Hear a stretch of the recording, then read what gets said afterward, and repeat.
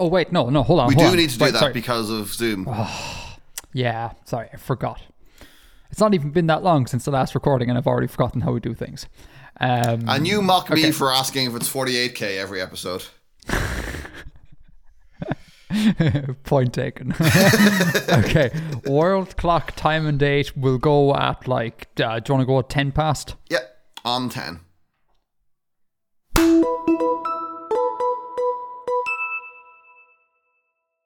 Okay, so today is going to be book review, Artifacting Book Club Corner.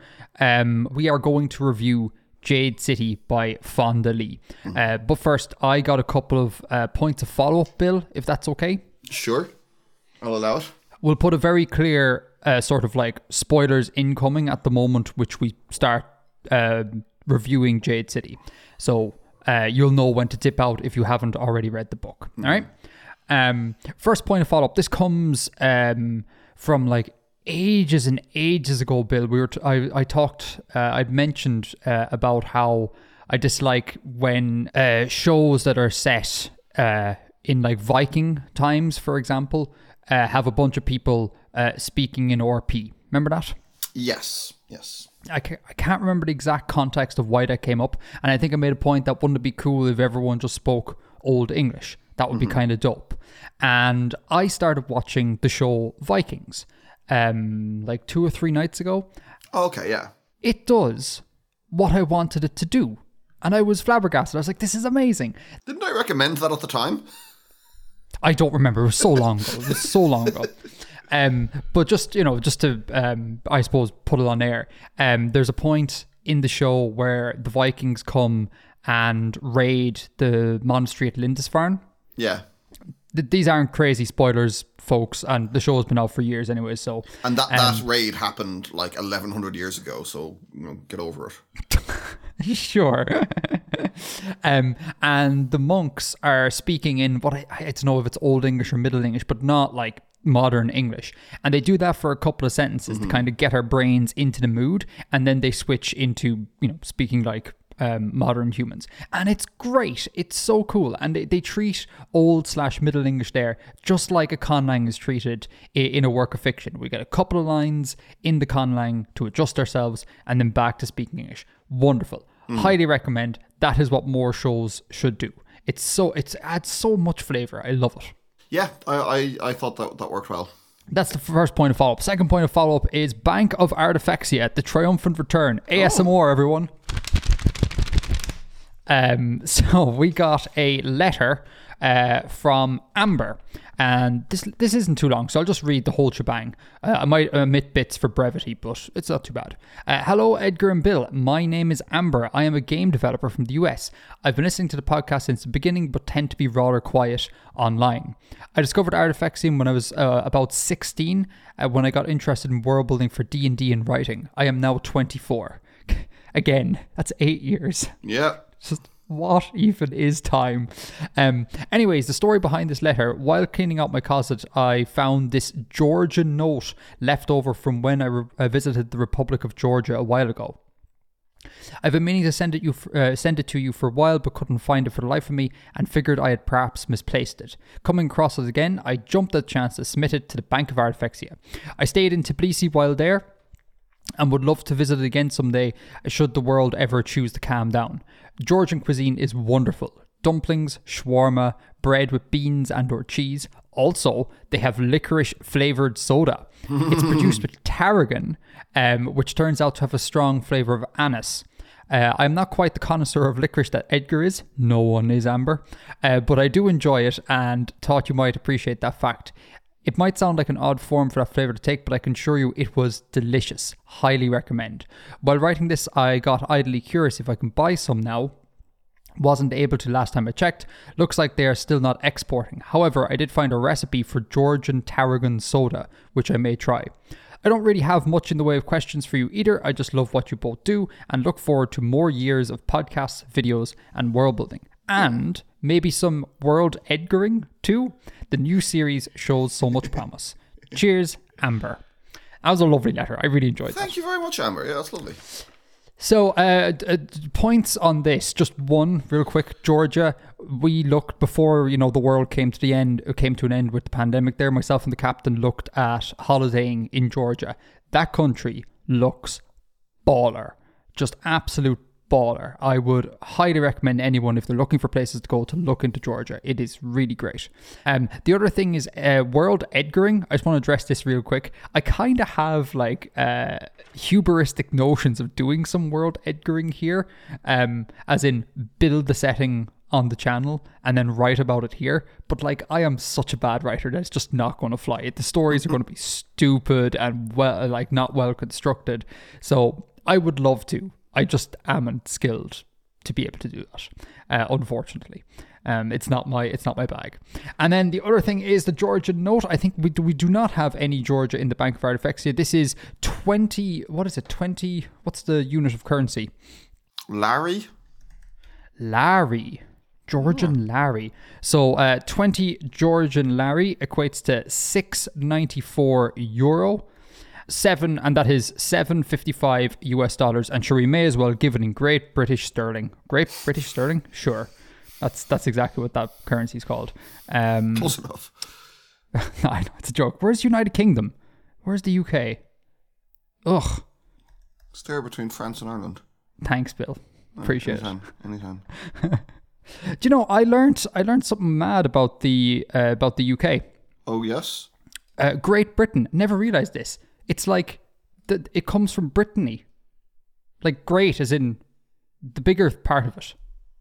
Mental. Yeah, it's the same root, yeah. And it's Brythonic was the people. I had absolutely no idea.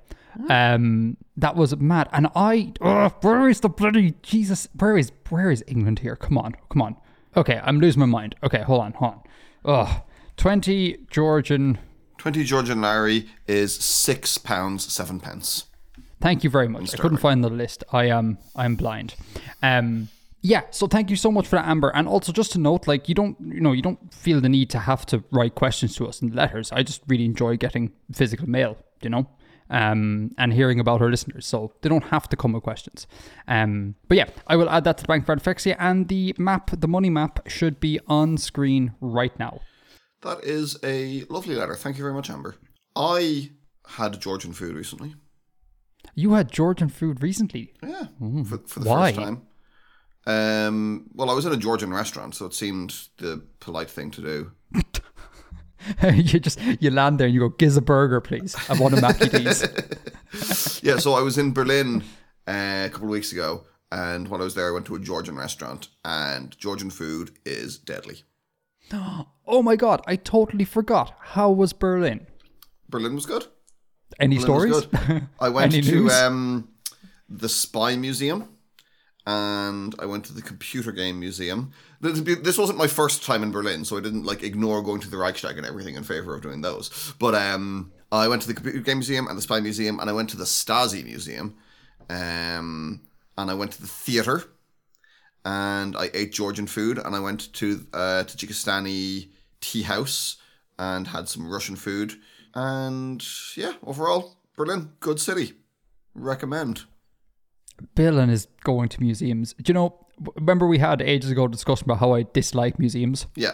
I've tried to, because whenever I have an opinion and it's met with hostility, I try and take a step back and be like, maybe my opinions are wrong. And I try and re-examine them. So I can't remember when it was, just after we had that discussion about how museums are crap, in my opinion. I think I was in Edinburgh or something, and I decided I'll go to a museum. And I gave it my best shot, and I'm just it's just so dull. It's so dull. It's just clutter everywhere, and you don't learn anything. I really can't get on board museums. I do learn things personally. I don't, because there's only a little plaque or whatever in front of an exhibition that has a very limited amount of information. Whereas it'd be if I wanted to learn about a woolly mammoth or whatever, go to Wikipedia and there's a wall of text which hopefully is cited well, that you can expand upon your reading there. But when you're just walking through a museum, I get very little info, and I don't feel amazed by seeing stuff. So like, so I don't get amazed at seeing a replica woolly mammal there. I'm kind of like, cool. Someone made a very large toy. That doesn't like get my gears going. So for me, I tried, Bill. I tried so hard, and it's fine. It's incomprehensible to me, but it's fine. Like I don't say that as a judgment thing. It's just cool. Yeah. It's just not the way your brain is wired, so you can't understand. And I find your position to be incomprehensible. I'm just kind of like, how does he like? How long do you spend in a museum, Bill, when you go to a museum? I mean, it depends on the size of the museum. Depends on a lot of factors. I spent about 2.5 hours in the Stasi Museum.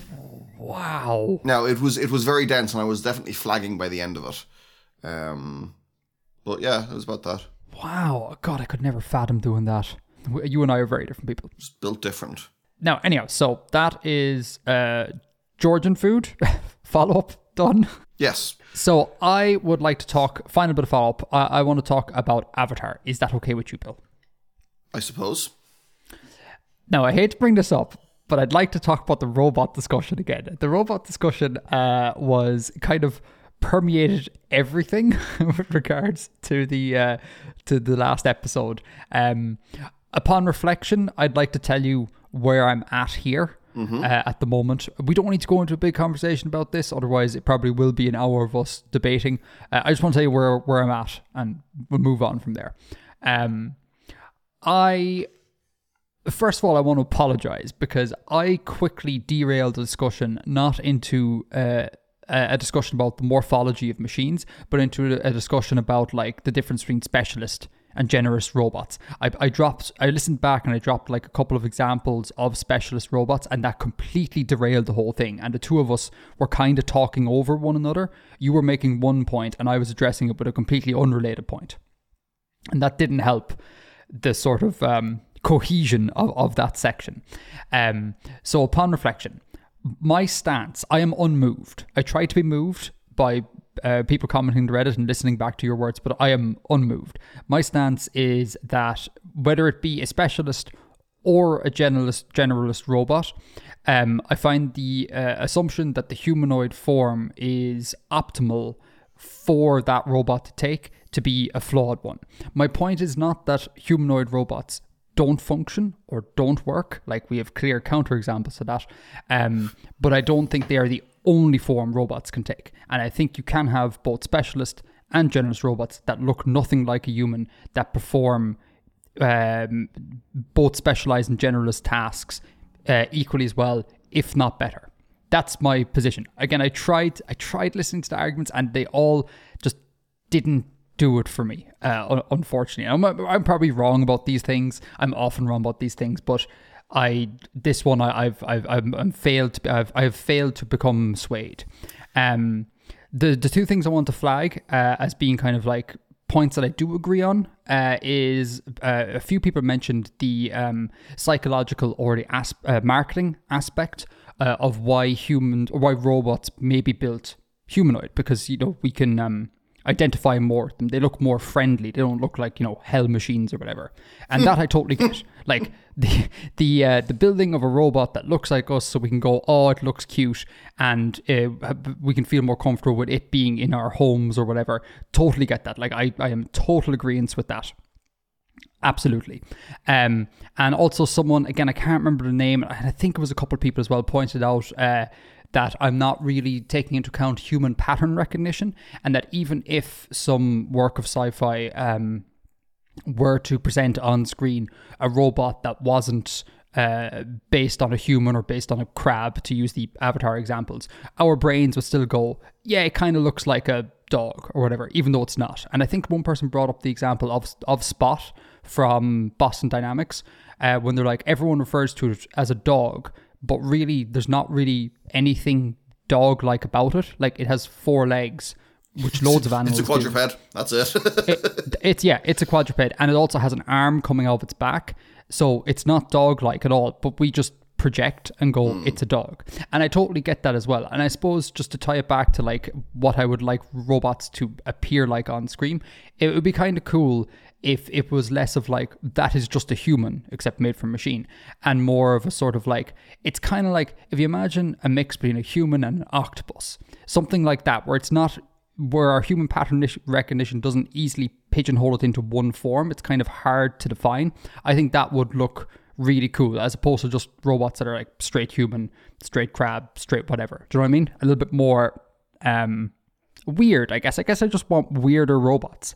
And I believe that weirder robots can exist and perform any of the functions that we would require robots to perform. So that's my point. If you want to retort, you totally can, but I just wanted to get that on record. I want to make it clear that I never said anything to the effect that humanoid robots would be optimal. Sure. My point was that there is utility to starting there, because you have a proven shape that can do those things. So it makes sense. You can cut out like time trying to find what shape can do it, because we know that this one can. So that was never that this is optimal or that it is necessarily the best. It was just like, it's not totally stupid to start there for a lot of things. Sure. As regards the marketing aspect and the pattern recognition, I actually have two counterexamples. People will bond with anything. Humans, we love to pack bond with stuff. Like people like love their plants and even inanimate objects, and like they love any pet that they have, you know. And people love Roombas. They do, yeah. People love people treat Roombas like their pets sometimes. So I'd be interested in like the bonding with non-humanoid robots a bit more. There probably is some kind of thing to it being human shaped, that it's friendlier or whatever, but I wouldn't say it's necessary. And sure. Yeah, like, I mean, you know, robots that currently exist, you know, bomb disposal robots, you know, they're not robots, they're controlled units, but like, you know what I mean? They're not humanoid at all. So, you know, that is an example of a specialized one. Yeah, but like my point was never it is the only shape that makes sense, or it is the best shape that makes sense. My point was that it isn't necessarily stupid. Sure. Without starting the debate again, I think the thing I wanted to push back on there, and hopefully I can put it in better words this time around, is that my take was that it perhaps isn't such a wonderful starting point, because what works for biology may not necessarily work for machines. Now, I'm not an engineer, so that statement could be stupid. That's just how I feel about it. Mm-hmm. So I think there's where you and I disagreed a little bit, and then it spiraled into like a chaotic mess of like talking over one another. And yeah, which is fine. Like, we can disagree. We disagree on things loads of times, like robots and museums and the whole shebang. So it's cool. We kept it simple, which was the main thing. So yeah, that was a robot follow-up from Avatar. One quick point that's popped in my head that wasn't in the show notes, but it'll take 2 seconds, is that most people, I found it interesting that most people were like us. We were like, the film was pretty meh. Mm-hmm. And there was we had a good bit of banter, like, you know, slagging the film and things like that. There was one person who absolutely adored the film, and they didn't give reasons. And I can't remember who you are, Bill. If you could find them, they're on the Reddit, and we could drop their name. Nifotog 1999. What's that again? Nifotog 1999. Nifotog 1999. Please leave your reasons. I am so interested in hearing, because again, I felt like everyone was on the same page. That was just kind of like meh. It was fine. I really want to hear what did it for you with this movie. Really, really want to hear it. So that was one thing, and the final thing on Avatar was we got a message from Copy Planet on YouTube. A quote: "The thing with the eclipses, because we talked about eclipses, is that they're sort of a daily occurrence. Pandora seems to be tidally locked, but not really. It's never really explained, and really weird to me." This is interesting, because if there are eclipses on Pandora, which there seem to be, we would expect them to be a daily occurrence, because the day of the moon, a day on that moon, is defined by its orbit around the planet. So you would have a daily occurrence. Pandora seems to be tidally locked, but not really. I don't know where this commenter is getting that information from. I'm really intrigued if there's other info on the like physical state of Pandora, maybe in some supplementary material that I have not come across. If there is, please let me know. I suppose the only thing I'll say here is that you can have non-tidally locked or quasi-tidally locked moons of gas giants. Now, I'd expect Pandora, being a major moon, to be fully tidally locked, but it's not like beyond the realms of possibility that it lies at a distance from its gas giant parent, such that it hasn't become fully locked yet. Kind of like Mercury. Mercury isn't really like fully locked, but it's in a quasi-locked state, if I recall correctly. So that's totally a thing that can happen. And it's not really that weird. But I am intrigued that Pandora seems to be tidally locked, but not really. I want to know where that information is coming from. If there is supplemental reading, someone send it to me. I want to read about it. And that, my friend, is Avatar follow-up done. Would you like to know of a weird robot in fiction? Sure. We'll go back to the robots. It just occurred to me. If you Google robot interstellar. The robot interstellar. It's called the TARS robot. Oh, God, yeah, I remember. That is a weird robot, isn't it? Now, I only saw the second half of that movie, and I thought it was very, very stupid. Wait, why did you only see the second half? What the hell? Because I came in and turned on the TV, and the second it was halfway through. Oh, wow. You sat and watched the entirety of the second half? Not kind of, like I was with friends, and it was just like something on in the background. Cool, okay. Didn't convince me that I want to watch the rest of it. But I was taken with that robot because I had like, not exactly a fever dream or a hallucination, but I had this like really strong dream image of a robot quite similar in design to that when I was a small child. And it really kind of freaked me out to see it represented then in a film from like 20 years later. I gotta say, this robot looks stupid. I mean, I get it. Yeah, I could see flaws in it, but it's one that's very different to human shape. So, for excuse me, for anyone who doesn't know this robot, if you imagine like a Jenga tower, glued together and put on its side, and like with all the bits at various different angles, that's it walking. It's 4 Jenga tower slabs connected in the middle and with some computer screens on it. It's very, very strange. It has no wheels, no feet, no nothing. That is an odd robot. It looks a bit like a modern fridge with stilts. Like there's 2 stilts on either side, and the middle portion's like a modern fridge. That's a very odd robot. Anyhow. So wait, hold on. Is that follow-up done now? I think so. Okay.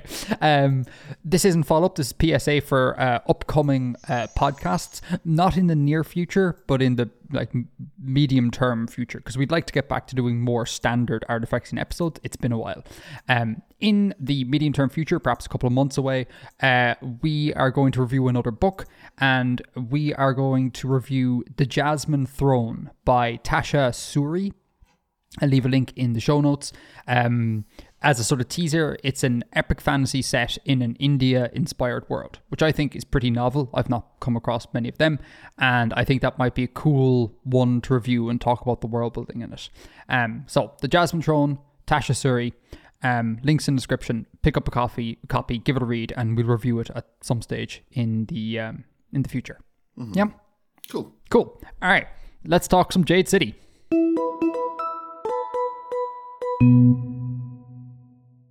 Jade City by Fondly.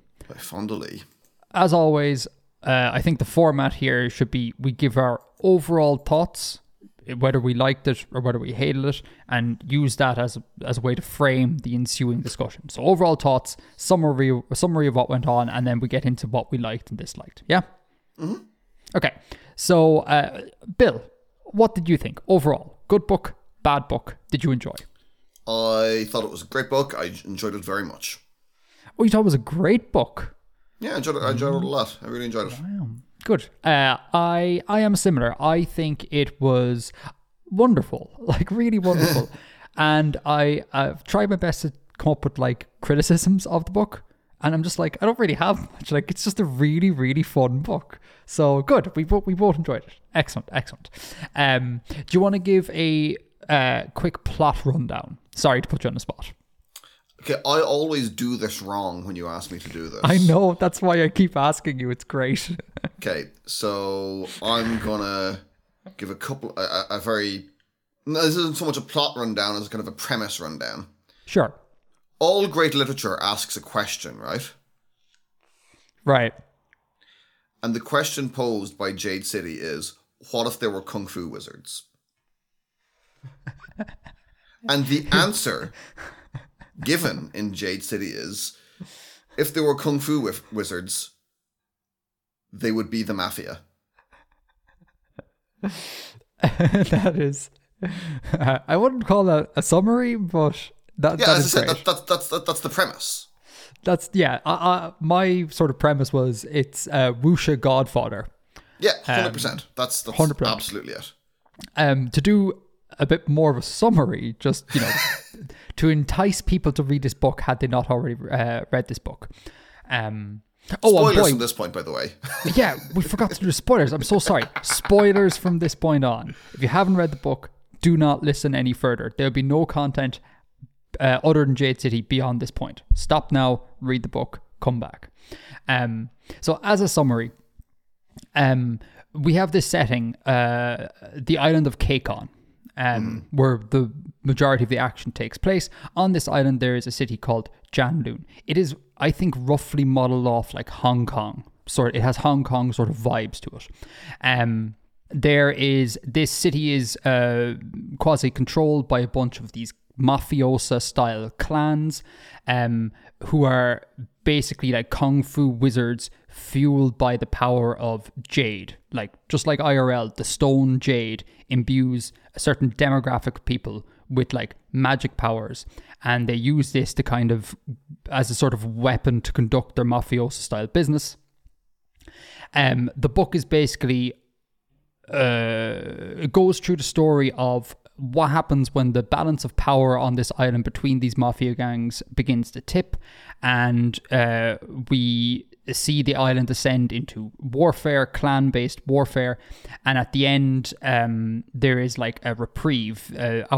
The protagonist clan, the No Peak clan, gains an important strategic victory by defeating a chap called Gaunt Ash, a high-ranking member of the other big clan, the Mountain Clan, and that kind of puts the war on hold and sets up the second book, which is Jade War, where things probably go all mental. So that's kind of the plot. Mafia style clan warfare with magical Jade energy. And we see the beginnings of a full-on war in this book. Does that sound like a decent-ish summary? That's pretty much it, yeah. Okay. So, talk to me. What did we like about this, Bill? Let me open my notes here. It was very... the story was great, right? It was like a really good version of the kind of the classic... Godfather type story of trying to deal with the family, and for example, Shay is one of the characters in it, and she's a member of the kind of the lead family within the No Peak clan, and she tries to distance herself from her family's activities but can't escape, which is essentially the same as Michael in The Godfather. I'll take your word for that. I have not again seen The Godfather, so sure. I haven't seen The Godfather. I have not seen The Godfather. I'm not a fan of mafia-style content. Doesn't do it for me. Okay. This did for some reason. Yeah. But yeah, I've no compulsion to watch Sopranos, really, or The Godfather, any of that. Interesting. Yeah, so essentially she's trying to remove herself from the family and their activities and can't escape it. Events conspire to draw her back in. The world building in it is, without like going too much into the world building, it's clear that there is a lot of depth to the world building. Yeah, agree.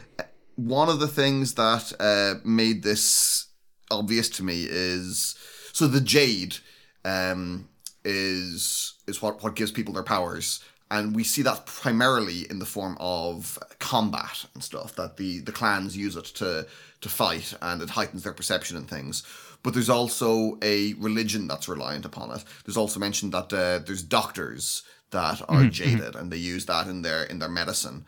And it doesn't belabor the point. It doesn't make you read loads about what the what the doctors do, or what the priests who are jaded do, but it is there, and it is present, and it is clearly a different thing. So Jade doesn't just exist in this society and have this one effect. There's it has trickled down. It has spread to a lot of areas of the world building. If I may jump in here, absolutely. I think, and further, like Jade also, there's other nations mentioned in the book, the Hispanians and the Egotanians. Jade also affects them. So Jade works as a commodity on the global scale as well, and like plays with their culture, etc. And I think as well, what was the other thing I was going to say about the Jade that you just said? On the world building, there's also a good deal of like religion building done in the book as well, through little interludes that help tie into the story as well. So yeah, I think you hit the nail on the head there. Like, we're not belabored and have to read a ton of exposition on what this world is. It just feels very lived in and very real. Yeah. Given the way that Lee sets it up, and I think it was good. It was really good. And even besides the Jade, there's a lot of mention of things like makes of cars and stuff during the book. And it doesn't spend too long trying to explain what those are. It's just like the Duchessa pulled up on the curb. And it's like, okay, yeah, it's a car. We get that it's a car. It doesn't belabor the point and make sure we know what that is or its specifications or anything. Which, that's a thing that I always appreciate. It feels... It feels more real, because if I was reading The Godfather, it's not going to go into a load of detail explaining what car they're driving and what that is, because we know what it is. So kind of trust us a little. And the whole book is littered with that. Like, it popped in my mind. There's one part where Shay, again, a prominent member of our protagonist No Peak clan, is coming home to Janloon, the city. And she's in a taxi, and I think the taxi driver makes some comment on like Hispanian rave music and how he dislikes it. Or she makes that comment, I can't remember. And it's just left there that there's like, oh, okay, so in this city, there's like a bunch of different musical traditions going on. People listen to like Janloon folk and Hispanian rave music. And opera. There's opera mentioned as well. And it's just, and again, it's not belabored. It's just dropped there, and it just feels very lived in. I really enjoy it. If I was to have a criticism, I felt that sometimes certain things were over-explained. Like in conversations between characters, someone would say something and then the narration would explain the significance of that statement. And that annoyed me a little. Just kind of, I would, felt you could trust us to understand that, or to figure that out for ourselves. Or for example, there's a scene where Lan, who's at the start, he's the head of the No Peak clan. He's the pillar, the leader of the No Peak clan. He's been injured and has gotten a load of extra Jade, and he's struggling to physically manage his Jade, and he's taking a drug to help him with it. And he begins acting really erratically. And it was very clear that this was because of the Jade and because of the drugs he was on. But the narration had to explain that to us. The narration felt it had to explain that to us. And it didn't. It was just like, no, trust me, we got it. We got what's going on. Yeah. That would be my main criticism. I can't say... I recognize this, and upon reflection, I remember reading that, but I can't say it was a problem for me as reading through it. And I think that probably I found this book extremely easy to read. Like, it was really digestible. You could really chew through it, and maybe that was part of it, that like it didn't really require me to pay too much attention because, again, certain important things were very clearly marked as being important. So I can kind of like do other things while listening to the audiobook and not lose what's going on and stuff. So I guess I didn't see that as a bad point per se in the way I consumed the book. I should say at this stage, just to keep everyone orientated, we should probably just outline who these characters are. Lan is, like Bill said, the head of our protagonist No Peak clan. His he's role, the godfather of the clan. He's the god. Well, would he be the godfather? Surely his grandfather would be the godfather. No. Oh no! Hold on. What's the name? Is it the boss?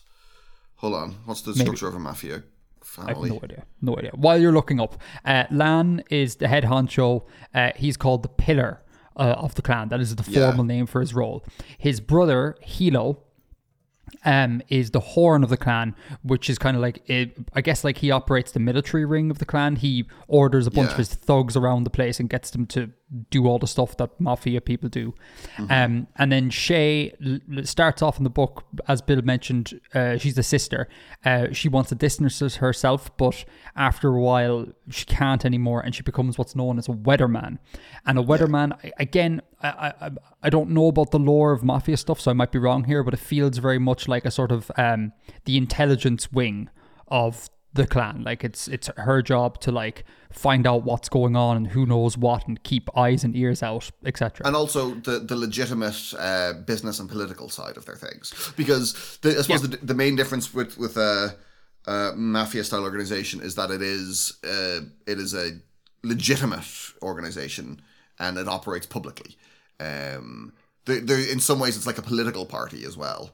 But I mean the analog's very clear. So so the pillar is effectively the boss. The weatherman is the consigliere, and the horn is the underboss. And underneath the horn we have fists, who control fingers. So fingers are like the street level operatives. The fists are their sergeants, and they report to the horn. So that's like soldiers and capos, and then the horn being the underboss. And I really enjoy these terms because, like, I know it's clearly setting up an idea that the clan is like an entity on itself, and all these terms are, barring pillar, which is kind of just a euphemism for spine, are anatomical terms. So like the clan is a body, it operates as a whole. Like these are all like elements within the greater whole, and I really enjoy that. Fists, fingers, horn, pillar, aka spine. I think that's a really cool there's cool symbolism going on there. And also, just really quickly, I'm going to steal pillar as an honorific. To be, if I ever want to conlang and build an honorific, I'm going to take pillar, because I think that's great. The idea that the pillar is, you are upright, you are sturdy, you are reliable, you're an honourable member of society. If you're a pillar, like, I am stealing that and putting it into a conlang at some stage. It's really cool. So those are the three characters. There's obviously ancillary characters around that. And we have the same roles fulfilled in the antagonist clan, the Mountain Clan. We have a pillar there, a horn, fists, fingers, etc. Yeah. So each of these clans have that. And we also as well have like many smaller clans. Like by far and away in Janloon, the Mountain Clan is the biggest. Then comes No Peak. And then everyone else is just like, other on the pie chart. But there's loads of other ones involved there. Which again adds a bit of depth, but it's never enumerated, the amount of clans or who they are and what they do or whatever. It's just, we're let know that this world runs deep, and that's cool. Yeah. To be a proper member of the clan, you need to be jaded. So you need to be someone who can use Jade. And the way to become that is by attending schools that teach in the 6 Jade disciplines, which are strength, steel, perception, lightness, deflection, and channeling. And they're fairly self-explanatory for the most part. Strength gives you physical strength. Steel makes you more impervious to harm. Perception heightens your perception. Lightness is like doing the wushu stuff of being able to run up along tree branches and jump very high and things. Deflection is kinetically deflecting things, and channeling is like interacting with life force. So you can use it to harm or to heal.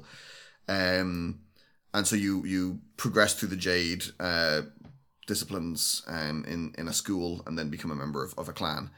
But there is also a black market underneath of criminals who can't do that, or who didn't have access to those schools and still want Jade. And that's actually how the story kind of begins. It's the first scene, and it kicks off a lot of the events. Two young fellas trying to steal some Jade for themselves. So again, that's another example of the depth. Like, this exists. This is the system as we have set it up in the clans, but obviously it's going to have effects outside of that. There are other people who are going to want to have access to that power that don't have access to the structure. Yeah, you're dead right. And there's things like we hear about people panning for Jade because it's mined in the mountains. And like the runoff, people will like try and scramble for it to try and eke out a bit of money out of this, or status or power or whatever. And then as well, there also is a thing about who can be jaded, because I'm going to get this wrong because I don't really remember. But I think the original people of the island, like the Aboriginal people, they are immune to Jade. The Abuke. They're immune to Jade. So like if they were to wear these stones, they would not gain any magical powers. All the foreigners, like the Espenians and the Egotanians, are also immune to Jade, I think. No. And are they sensitive to Jade? Yeah, they're sensitive, but not as it's not as effective for them as it is for the Kekanese. Right, and the Kekanese, they are like mixed race Abuke and foreign invaders. Shatari, that's it. Shatari. And then they possess the right biology or whatever to be able to like truly harness the Jade. So you have a whole... and then you also have within the Kekanese people, the people who should be prime candidates to use a Jade, you have just like random... mutations occur in the population, and certain people are born as what's known as stone eyes. So they possess all the genetics to be able to wield Jade, but for whatever reason, they're just born without that skill, and they're called stone eyes. So you have a whole bunch of different levels of like magic wielding going on, depending on, race and, genetics and things like that, which I think was really cool. And again, really, really in depth and not belabored. So I enjoyed that. I thought it was, again, the fact that it went into that ethnic history, that the Kekanese, who are the dominant race of Kekan, aren't actually the Aboriginal people of there. They've been there for, 500 or 600 years or whatever. But, it gives like that kind of depth to history that felt very real. And also the whole thing about the Abuke, or the people who actually mine the Jade, because they're the only ones who can safely work with it. So all power in this is based on the exploitation of the labor of an ethnic underclass. Just, it's nice to see things like that being acknowledged in fantasy fiction. Yeah, for sure. The realism of that. For sure. Another thing I really enjoyed as well, in contrast to a lot of other fantasy fictions, is just how kind of like small the world is. Like really, the story just revolves around one city. And that's it. Like it's instead of like having continent spanning adventures, you're spanning districts in a city. And that was kind of a cool vibe to get into. And it's amazing how how small the story actually is, how big and diverse and rich it felt.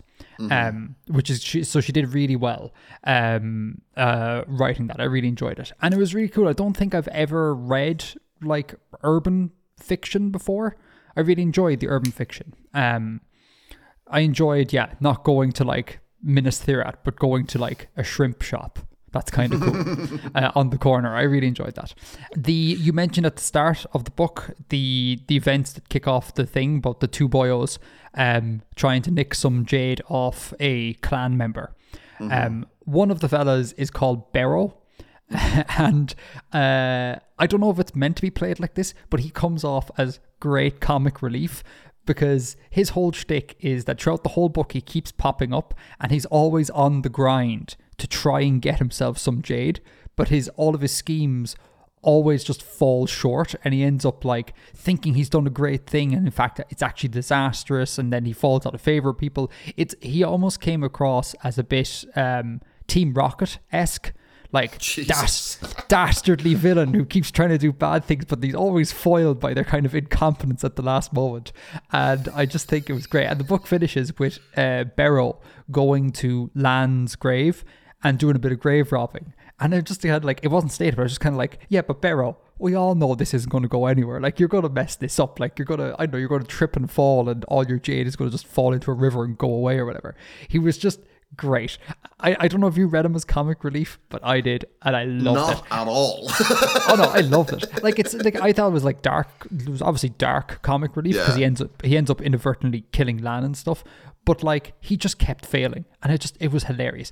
And I liked it as well because like it brought a little bit of like, the whole book is obviously very serious. You know, it deals with serious matters of life and death.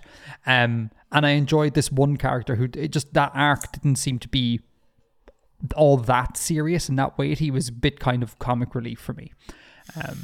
So I'm sorry you didn't read it as comic relief, because that was like highlighted a book. I really enjoyed it. Who was your favorite character? Other than Barrow. Other than Barrow. Well, Barrow didn't really have much character development. Again, comic relief. But I'm torn. Like, they all have merit to them. They're all interesting. Like, even Hilo, like, I'll give you a proper answer in a second, but let me just go at it. Hilo, again, is the horn. He's like the leader of the thugs. And he's presented as a very kind of like fiery, aggressive, like manly man. Like the muscle, you know? But even him throughout the book, like, he has moments of tenderness, of softness, of introspection, moments of like great insight and tactical cunning towards the end. And so a very well developed, non-stereotypical character. And that kind of holds for all of them. Like, they're all like that. They all have things that they really enjoy. If I were to pick one, I think it would be a toss-up between Shay and Aitmada, who is the pillar of the Mountain Clan. The main antagonist. The main antagonist, because she's just like a boss. Like, this person, Aitmada, has like a bit girl bossy, I suppose, but like this person has like murdered people left, right, and center to get to where she is. Like a cunning tactician, like a skilled negotiator, all that sort of jazz. But she's not presented as being kind of like girl bossy in a way, or like that like hypersexualized sort of that sort of thing as well. She's just kind of presented as being like a normal person who's just like really, really astute, and she had to fight against prejudice within her clan because she's a woman. And like, I really vibe with Aitmada, even though she's a horrible human being. Shay would be the other option, because she gets a lot of play in this book, because I think her story is quite interesting, but trying to distance herself. We hear more about her than anyone else, I think, and therefore she is immediately likable. But I think Aitmada probably tops it for me. What was yours? Hilo. Why Hilo? Yeah, because, as you say, he's just presented as the muscle, and he's a hothead. But as you go on through the book, it's clear he has such depth to him, and he's totally sincere in his beliefs. Like, he is absolutely 100% sincere in his commitment to the family and in his honor. And it's a totally different moral world from one I exist in, but it makes sense. And he's like, it's so consistent in him.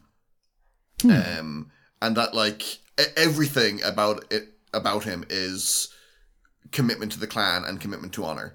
And he's, there's a point where it's clear he is willing to sacrifice himself just as much as he's willing to sacrifice those under him. And it would have been very easy to portray him as a hypocrite or a coward or a manipulator, but he isn't that. Yeah, I mean, I guess that's one of his big faults as well, though, because he is fervent in his belief. Like, there's loads of times where he could have done with having just a small bit of Lan O'Shea's cunning. And like it's pointed out a lot throughout the book that the mountain are worried about Hilo, because Lan, the boss, he's a reasonable man who is willing to, who they think would be willing to merge the clans to prevent warfare. But again, Hilo being principled and, you know, willing to fight for those principles represents a serious problem.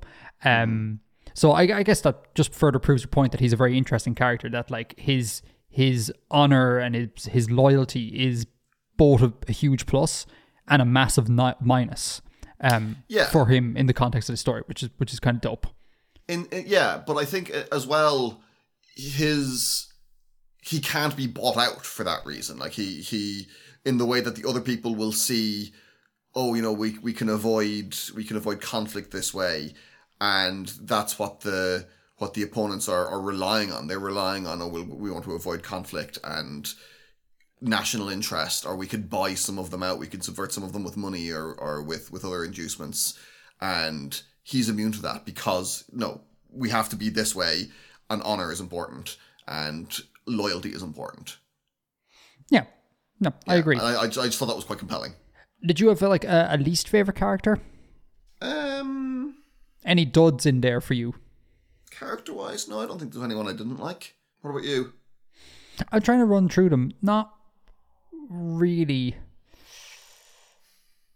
No, because even when I think of like the more minor characters, they're all interesting. Like when Hilo's wife, or the person who becomes his wife throughout the course of the book, she's interesting because she's presented very much as a kind of like trad wife sort of thing, but like not at all. We find out, and is cunning and helps with the cause, has great ideas, is a tactician as well.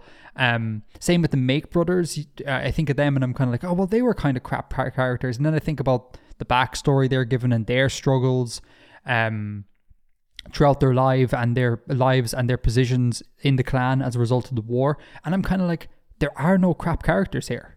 There really aren't, which is kind of amazing. Yeah, nearly all the characters are developed and interesting, which I think is really cool. It popped into my head there. One more thing on comic relief. Mm-hmm. The shrimp. Did you pick up on the shrimp? The shrimp was great. It was so fun. No? No, the constant references to shrimp. So at one stage in the book, a battle occurs and the mountain overtake, I think, is it the Twice Lucky? I think it's the Twice Lucky. It's like this... The food shop, like the restaurant, yeah. The restaurant, yeah. And it's ran by a chap called... Well done, Bill. And it's ran by a chap called Mr. Une. And Mr. Une makes really good shrimp, and like the mountain comes in, ransacks the place, and then the horn of the mountain, Gaunt Ash, sits down and he's like, prepare me some of your finest shrimp.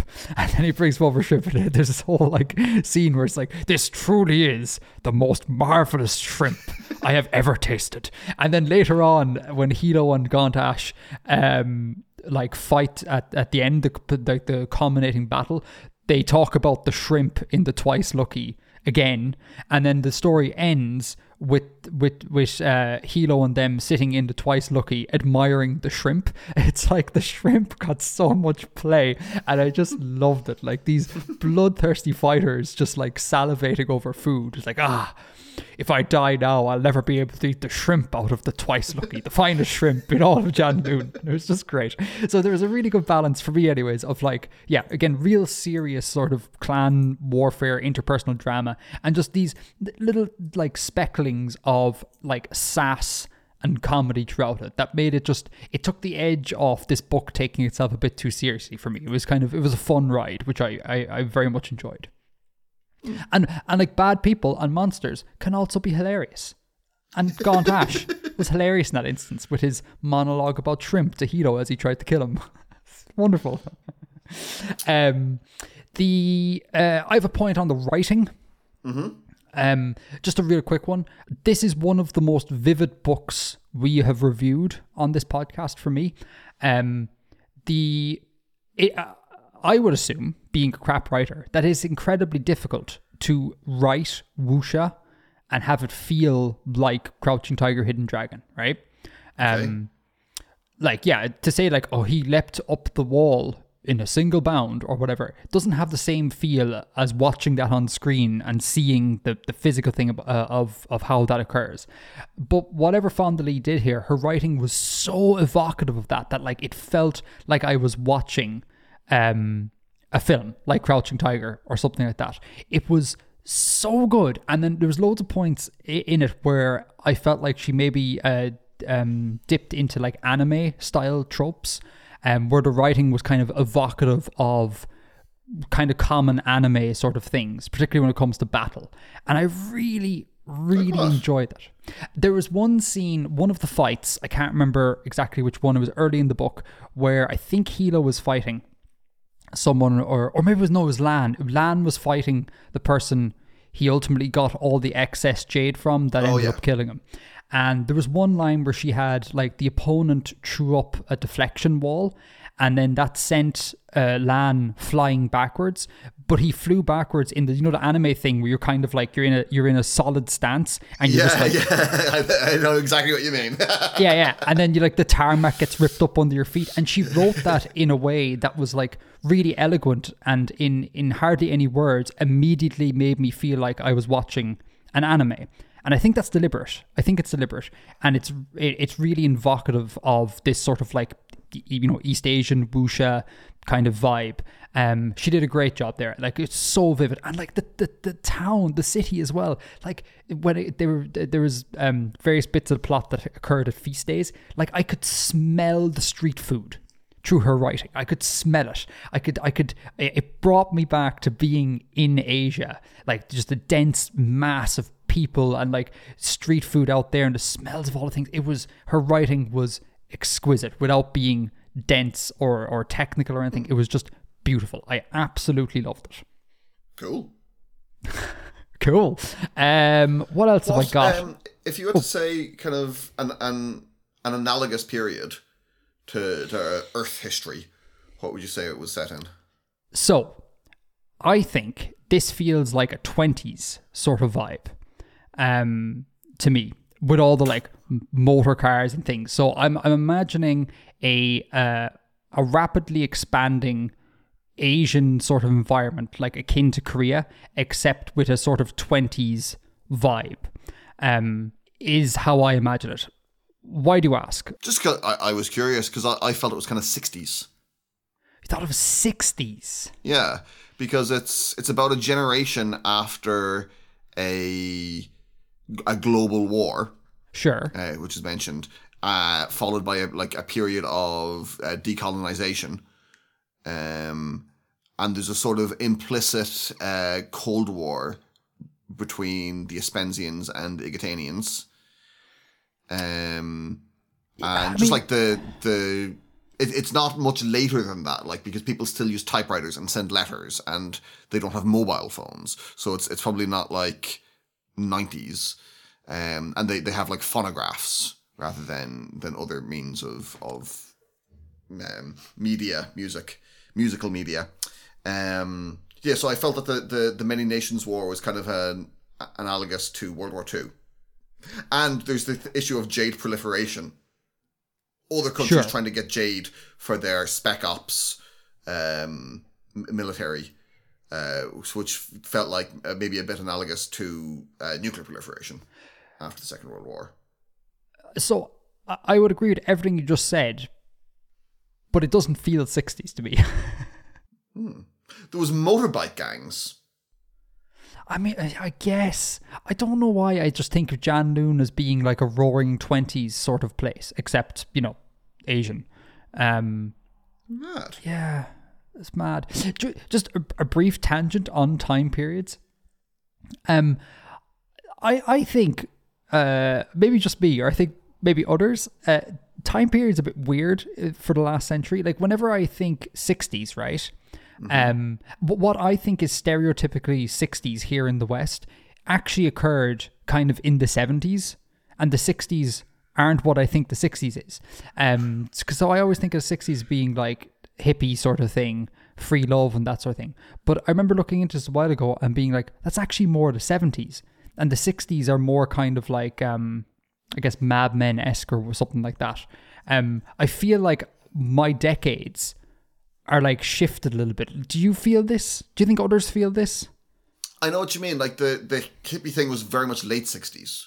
So, you know, there's a whole section of it there where that wasn't relevant. I guess what I'm saying is that things can overlap decade delineations. Yeah. And that throws me off a little bit. Yeah. And like, you know, the 90s lasted from 1988 until 2001. From 1989. The 90s as kind of a cultural period starts with the fall of the Berlin Wall and ends with September 11th. Like, it's not like the calendar 90s, but the 90s as kind of a cultural concept and as a period in the West is bigger than what they are in the calendar. I never considered it ending at 9/11, but that would make sense because 9/11 was such a massive paradigm shift. Yeah. That it would trigger a sort of change in kind of cultural state. Do you ever think about? Sorry, we're off topic here. Just brief. On this podcast. Who would have thunk it, eh? Let's talk more shrimp. No, do you ever think about what the sort of like?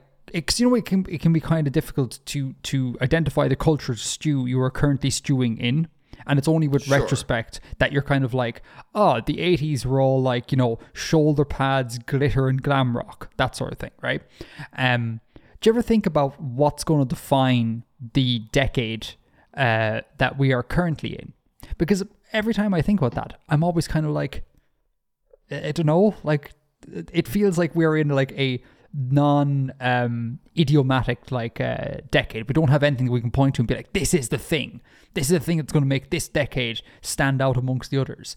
And I'm sure there is something, but just again, when you're in it, it's hard to identify. Any thoughts on that? Pandemic might. Well, the pandemic, yeah. But I mean, I guess I'm thinking more about like music, dress, those type of things, you know? Like if I were to set a film and want to give it the vibes of like the 2010s, what are those vibes? Like what does that look like? You know, the 70s has a very sort of set aesthetic. 20s is another one, 80s another one, even 90s has a set of sort of aesthetic. But I feel like we're kind of aestheticless at the moment. I think everyone feels that in their own time, though. But that's what I'm saying. Do you ever like try and take yourself out of the time we're currently in and think about what might be remembered from this time aesthetic wise in the future? Yeah. Yeah. And what have you got? Thriller novels that are like single color, and a silhouette of a man on the front. That's a real like the last 15 years book cover design that wasn't very common beforehand and was massively prolific like 5 years ago. Wow, I guess I missed all of that. I like, thought you were joking. All the child books kind of look sort of like that. Wow. And then loads of others have I don't know if he originated it, but loads of others that are similar to it. Do you have anything on music? I can identify something with music. I wonder what in the 2010s there was all that like stomp hey stuff. You know, Mumford and Sons and the Lumineers and guys with waistcoats and beards and mandolins. Oh God, I love when you get exasperated. It's great. I guess I know I specifically asked 2010s, but I guess the current time period, I feel like as much as maybe people hate to admit this, I think mumble rap has left a real dent on musical culture. And I think even things that aren't considered mumble rap draw on the mumble rap aesthetic an awful lot. The way like triplet flow was the thing of the 2010s.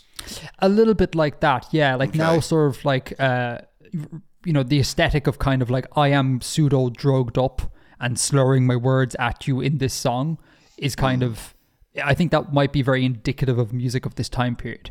But books with a dude on the front, monocolored. I would never, not in a month of Sundays, would have expected you to say that. That is something else. I have some research to do. Anyway, back to Jade City. I have a couple more things that I would like to point out. Cool. Or actually, let me do a meta discussion. So at the start of this book, I had a little bit of like an eye roll moment when Jade was mentioned. And it brought me back to Sanderson's, what's the book? You're going to have to remind me, with the metal. Mistborn. It brought me back to that, where I'm kind of like, an object we have IRL that is not magical, somehow has magic in this like alt setting, which I find a bit hard to kind of wrap my head around. It breaks my suspension of disbelief when someone when Sanderson goes, pewter makes you jump high, and I'm like, no. And then this had a similar thing where it's like, Jade gives you all these magic powers, and I'm like, no. So I was primed to kind of not like it, but the Jade mechanic made this book what it is. Like, if it was anything else, this book would just not have worked, so that's fine. But I don't know, I think there are times where it's like, we don't need a thing to give magic to people. Like, we kind of sort of have this IRL with like perfect pitch, for example. Like, that is like a pseudo magical gift that some people just have for reasons we don't know. It's just like they're just born that way. You could just have a scenario where like magic is part of just being a human, and you are born with an adaptitude for it or not. Like perfect pitch, like Avatar, not the blue people, the other one. It's just kind of like, you're born with it because, like, I don't know, more sensitivity to the spirit realm or something like that, which is basically the same as like having musical abilities here. It's just you were born with it. And I don't know, I was yeah, like I said, when I saw the Jade stuff, I was like, oh no, here we go. But it worked. But in general, I kind of like my magic to just be it exists sort of thing. Agree, disagree? Hot debate. Is this Robots 2.0? No strong feeling on it, to be honest. Like, you know, there's room for either. Sure, yeah. And like you couldn't rewrite this book with that change. That's exactly it. And I was paying attention as I went through, and was like, oh no, like, I can't have what I want here. It just would not work. Because it's not just a source of magic; it's a source of like geopolitical power. And it's a resource, and it is a mineral, a real, like, this thing costs money as well as it makes magic. So yeah, you couldn't do it. There was another thing here. There is a line, a bit of lore here. They have this saying, "Gold and jade never together." Yeah. And I thought that was a really nice reframing of kind of absolute power corrupts absolutely. So the idea of that if you are jaded, you are a magician, but you're also a wusha godfather magician, but you also should not hold political power, because that would be absolute power corrupting absolutely. And then I love the way that there's this whole like ISO code that kind of like dictates how these clans, like an honor-based code system that dictates how these clans function, such that this motto, gold and jade never together, is actually upheld for the most part over a long period of time. And I really enjoyed that. It was just a very nice little bit of flavor. Yeah, I like that. Again, the depth of the implications and the ramifications of this existing in the world. That was an example of it being well thought through. Yeah. And we see it bear out because stuff like no jaded members in the government. Yeah. And the government ostensibly control the jade supply, so there's kind of like there's meant to be a check on the various powers there. And also another thing that I thought was cool was they have this Kacon Jade Alliance. So it's like this one, I read it as like almost like a public company almost. Yeah. That controls the Jade, and there's like a rule very much akin to German football where no one can own more than 50% of the Kacon Jade Alliance. So you have each of the clans have like a vested interest, like financial interest in this, and there's a whole web of checks and powers, or checks and balances that keep things from getting under control. And I guess a lot of the in theory.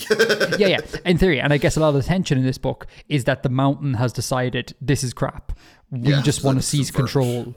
they want to just seize control of everything and become what was once the old one mountain society, like one clan to rule over all of Caicon and become the dominant political force both on the island and in the world as a whole, as we currently see it. What's the thing with German football? No one person can own more than 50% of the club? Yeah, it's called the 50+1 rule. Now, admittedly, I don't know that much about it, but they have laws in place that a billionaire can't just come in and own the club.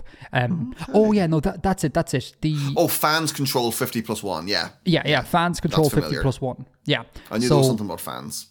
Yeah, so no one moneyed interest can come in and take over more than 49% of the club. It's always going to be fan owned, which is class. And just, if I may, just real quickly, I find it kind of hilarious that such a system breeds mad wealth inequality, and I don't really understand how this occurs, because in German football you have like basically one team and all the rest just don't win things.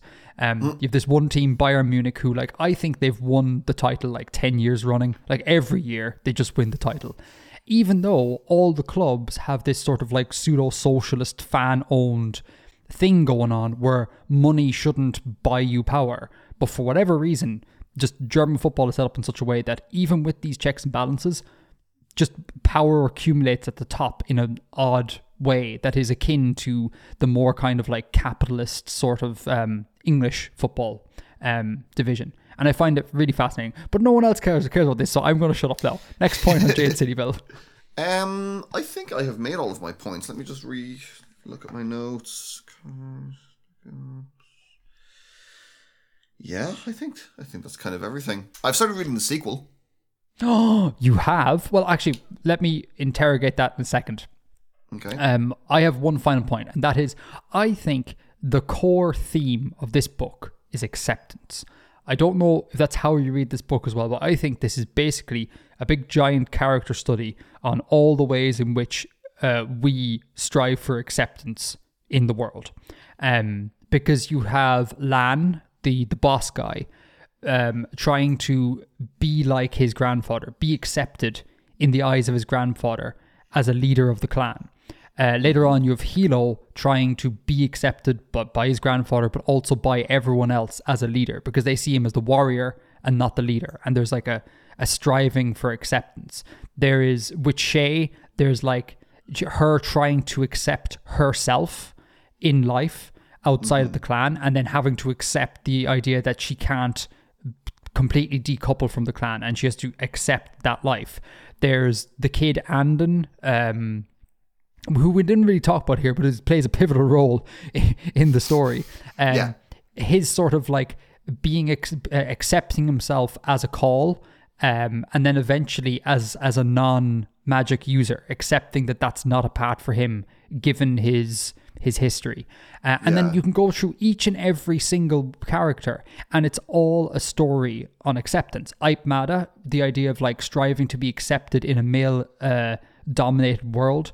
The Makes being accepted by the No Peak clan after being mountain traitors. The whole thing is just like, like I said, like a character study in acceptance. And it was very obvious to me, to the point where I'm kind of like, every time a new character came along, I'm like, how will this person struggle to be accepted in various things? And I'm wondering, did you get this, or is this just my lunatic rantings? I did not pick up on that in that way, but I would struggle to say exactly what to put the theme in a single word. So perhaps I'd have to think about it. Okay. Now tell me about book 2. So book 2, it starts about 16 months later, I think, and it opens with Barrow robbing a grave. How, as far as you've read, has Barrow made any more mad missteps? See,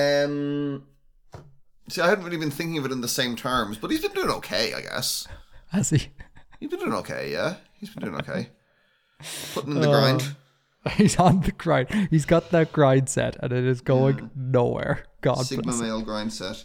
The scope of it expands a bit more. So you see more about what's going on in Aspensia and in Kekanese communities in Aspensia, and the effect of, or the place that Kikon plays on the global stage. Yeah. Okay. So I'm enjoying it very much. The book is called Jade War, is it not? Jade War, yeah. And the third one I think is called Jade Legacy. And I just saw today that there's a short story I think set in the same setting, but I'm not sure whether it's before or after the trilogy. Called The Jade Setter of Janloon. That's interesting. So you really did like this if you were compelled enough to read the second book. Interesting. I had the same thought. I was like, I should really go read the second book. But then I was like, let me read this book again in prep for this podcast. Because much like the films, I like to do things twice. And this one was so easy to chew through that I was like, I can easily get this done twice. Now, that being said, I literally finished my second reading. I put the book down about 20 minutes before we recorded this podcast. I was up at 6 a.m. and listened to about 2 hours of recording to get it done in time. So I think given that we are not going to have another book review episode for a little while anyways, so we go back to the standard episode, I think I might download book 2 and possibly book 3 and have a listen to them. Cool. Because like you, I am intrigued to see where this goes. I really am.